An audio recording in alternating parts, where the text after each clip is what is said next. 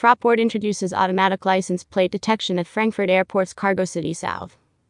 Cargo City South is one of the most heavily trafficked parts of the airport. Innovative camera system reads license plates of arriving visitors and cross-checks them against stored datasets. New technology delivers a genuine time saving compared to the old approach.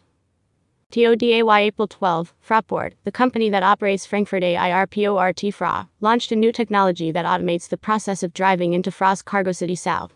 At gates 31 and 32, an innovative camera system now reads the license plates of arriving visitors and cross-checks them against stored datasets. If they match, the system automatically opens the gate.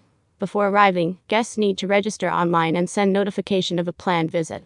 The new technology simplifies the process for our guests, said Max Philip Connerty, who is in charge of freight development at Fraport. Now they can conveniently announce their visit to Cargo City South using an online portal. Then it only takes a few seconds for them to get in after arriving on site. This delivers a genuine time saving compared to the old approach. Cargo City South is one of the most heavily trafficked parts of the airport, especially for customers working in the freight sector. Companies operating here and airport employees can now open the barriers with their validated airport ID cards. In the past, visitors arriving at gate 31 or 32 had to get out of their vehicles and personally sign in. Thanks to the new procedure, they can now perform this step online from home or the office or while en route. Guests must register in advance at ccs.fraport.de while indicating their name, the planned duration of their stay, and their license plate number. By way of confirmation, they receive a QR code. When arriving on site, they drive into a designated lane. A camera reads the license plate number, which the system checks and verifies before raising the barrier.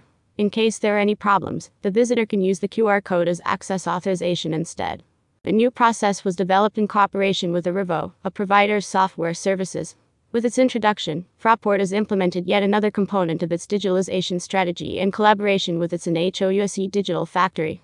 In this virtual unit of the Fraport Group, a project team comprising digitalization and other specialists is working steadfastly to take the company's digital maturity to the next level. We're committed to driving the digital transformation of our customer processes.